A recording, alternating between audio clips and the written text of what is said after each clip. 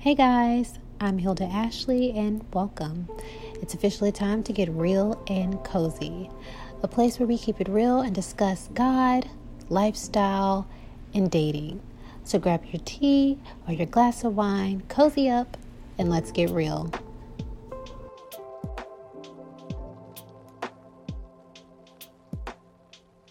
So today we're going to be talking about the power of overthinking. Is it as serious an issue for some people? Can they just stop overthinking? And if you're not an overthinker, how can you deal with someone who is an overthinker?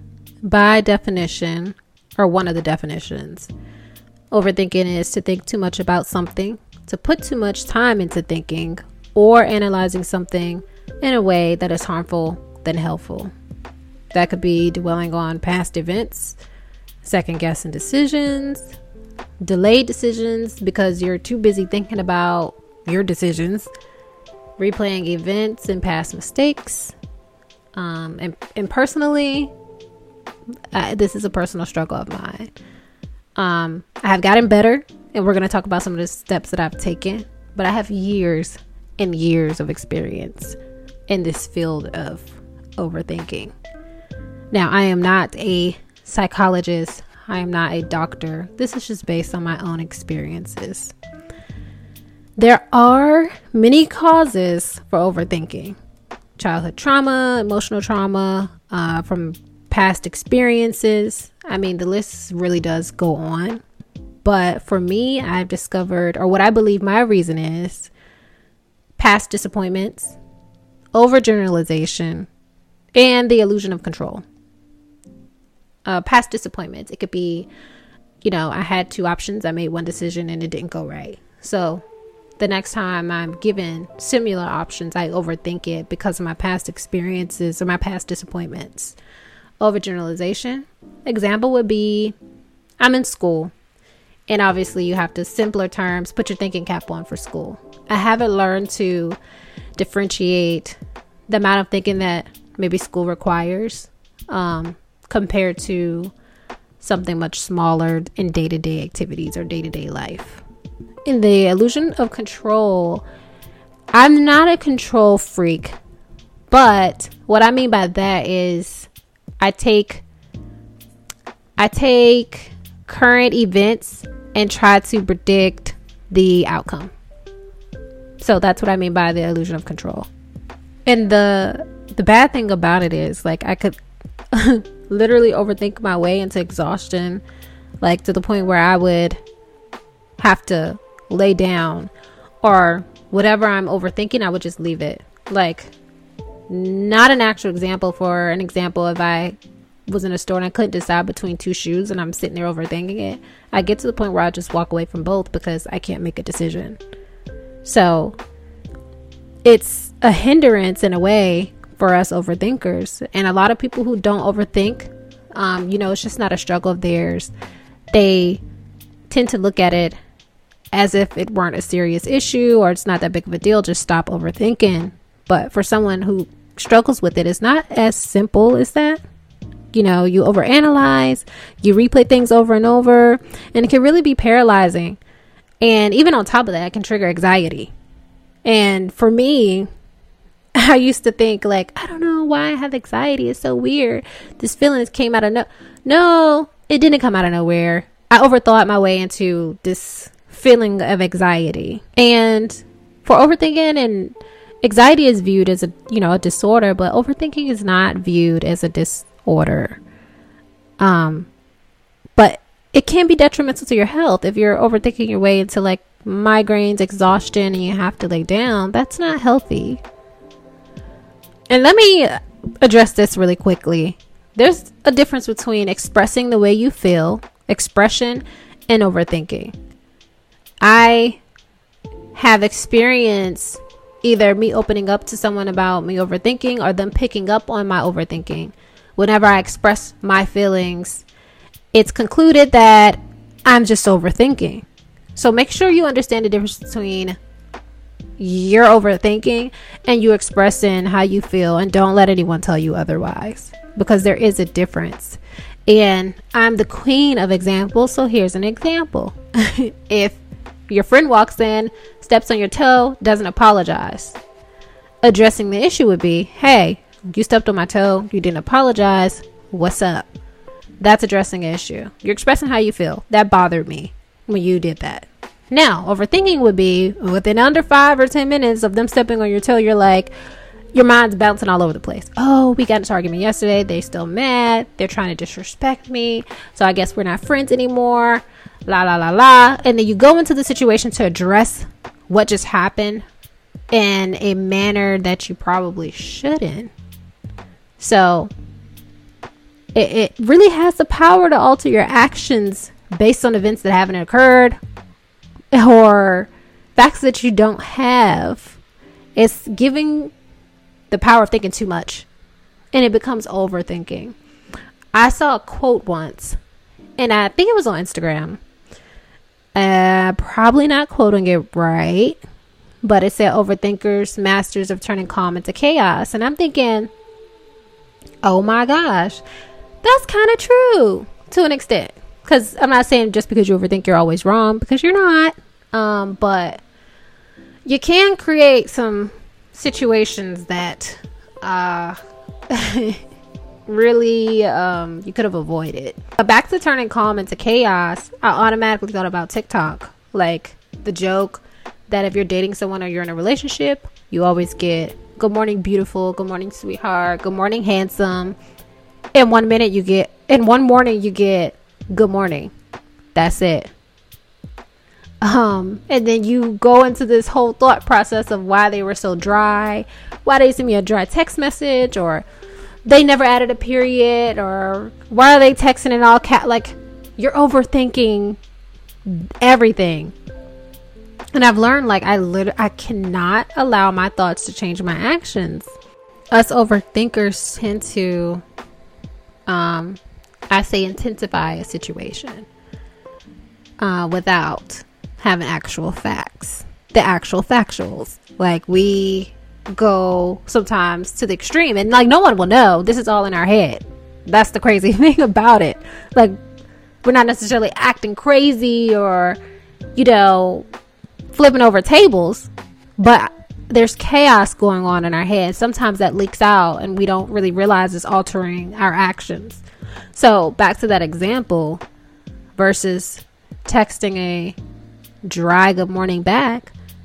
How about saying good morning as you normally would say good morning until you get all the facts? They could just be woke up late, rushing to work, got at a red light, decided to text you and pulled into the job and didn't have time to like look at their, I mean, things happen. So once I identified I was in fact an overthinker and very indecisive, which my family and friends have joked for years about it, I decided to put in work. And it's not that I think one day I'm going to just wake up and not be an overthinker and not, you know, have this thing with anxiety. But I do believe you have to work on it every single day. And just like anyone who has an addiction or to, you know, someone struggling with substance abuse, it's one day at a time. You have to work on it every single day. There's no magic remedy, no magic pill, no magic saying. Nothing can just change it overnight. You have to work on it every single day. And I'm not someone that just says, oh, that's just who I am, and boom, I'm comfortable with that. I have to work on it. And that's what I decided to do. So some of the things that I do that is helping me, has helped me.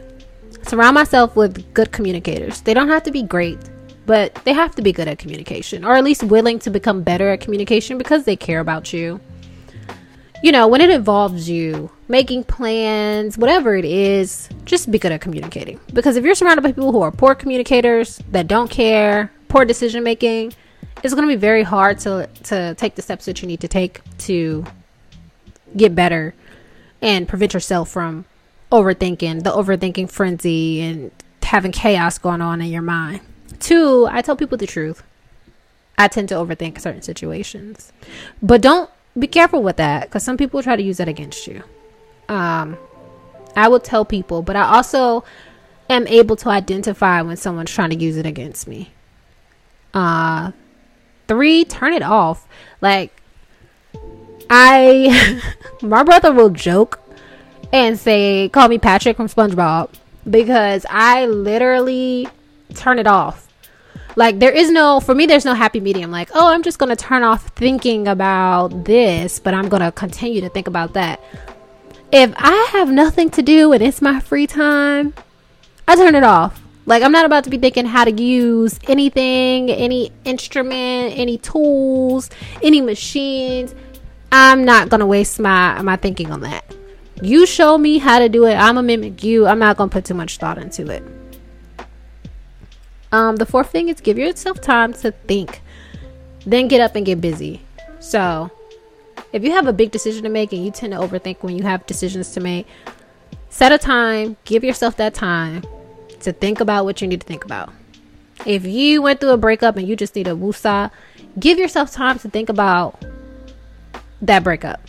If you're dating and you're not sure about this, give yourself time, but also don't take all day. Get up and get busy. And it doesn't always have to be, everybody's on this productive, gotta stay busy, gotta keep grinding thing. Boo. Like, do something relaxing. Like, for me, I've gotten back into painting and drawing, something I was really passionate about when I was younger. And that is so peaceful.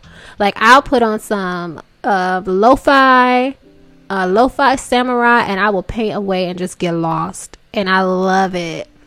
So find something that's peaceful. You don't always have to be on grind time. Like, relax. But don't relax laying down in your room with no noise, because you'll start overthinking. At least I know I will. 5, I already addressed this. Don't let it change your actions without the facts. If you do not have the facts, don't change how you're acting.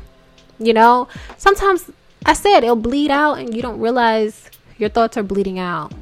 Like, if there was an altercation at work and you're overthinking all day when you go home, all night, all morning, how the workplace is going to be. Oh, they're probably talking about me because I left early, and everybody's going to be against me, and nobody's going to like me, and I'm going to have to find a new job. And you walk in there with those negative thoughts that you've been thinking about all day. It's going to bleed out. And while you're thinking, oh, they're looking at me funny, they're watching me, oh, nobody's speaking to me, you're probably giving off something that you don't realize you're giving. So don't let it alter your actions without the facts. 6, and I know there's a lot of people who aren't believers, but for me, I am a believer. And one thing that is truly helping me is talking to God about it. Talking to God about my overthinking. Prayer, the word. Whenever anxiety starts to kick in, just talk to God. And that really has helped me. Like, before I call mom, dad, whoever, my cousin, and talk to her, I talk to God first. And that really, really helps me. I listened to a sermon, Jerry Flowers, and one thing that I took away from it is so simple: God got me. And honestly, that has got me through a lot. If I'm at work and something goes left or whatever the situation may be, schedule is packed all day and I'm exhausted, or whatever, my neck hurts, my back, whatever it is, I have a migraine, I'm ready to go home, my schedule's booked back to back, I'm just like, God got me. And sometimes I think I'm always been the type of person to leap first and then overthink later. And people have admired me for my ability to dive, just jump in. If I have an idea, if I have a goal, if I want to do something, I dive in, and then I'm like, oh, I don't know if I should have done that. Started second guessing myself. So I think it's good sometimes to leap first, but I have to have a cutoff limit. You have to have a limit on where you second guess yourself. You're already in there. And if you're someone who thinks too much before you leap, just leap and then think. Give yourself a limit of the overthinking. Like, I remember when I first started YouTube, I posted my videos. I think I still have like maybe just 3 videos up, and I haven't picked it up since. I literally overanalyzed, overthought. I'm like, why am I talking? Is that my voice? Why do I look like that? I don't look like that. It's just constant overthinking. I'm already in there. I already started it. I may as well continue it. So I told myself, like, this year, God willing, I'm going to do everything that I started or wanted to do. One being a podcast. Back in 2020, I wanted to start a podcast, and I didn't realize how many people had podcasts. And I said, no, too many people are doing it. If you follow me on social media, I used to post so much about like food, myself in the gym. I removed a lot of that. And I was like, I don't know if I want to post like the fitness thing anymore. I feel like it's oversaturated. Everybody's doing it. But that's me overthinking. Like if I quit everything that everybody else is doing and I feel like it's oversaturated, I'm going to end up with nothing. So again, don't alter your actions based on your thoughts or without the facts. And this is because I don't know how it could have went if I would have continued with YouTube, if I would have started the podcast, if I would have continued with my fitness journey, posting it anyway. What could have happened?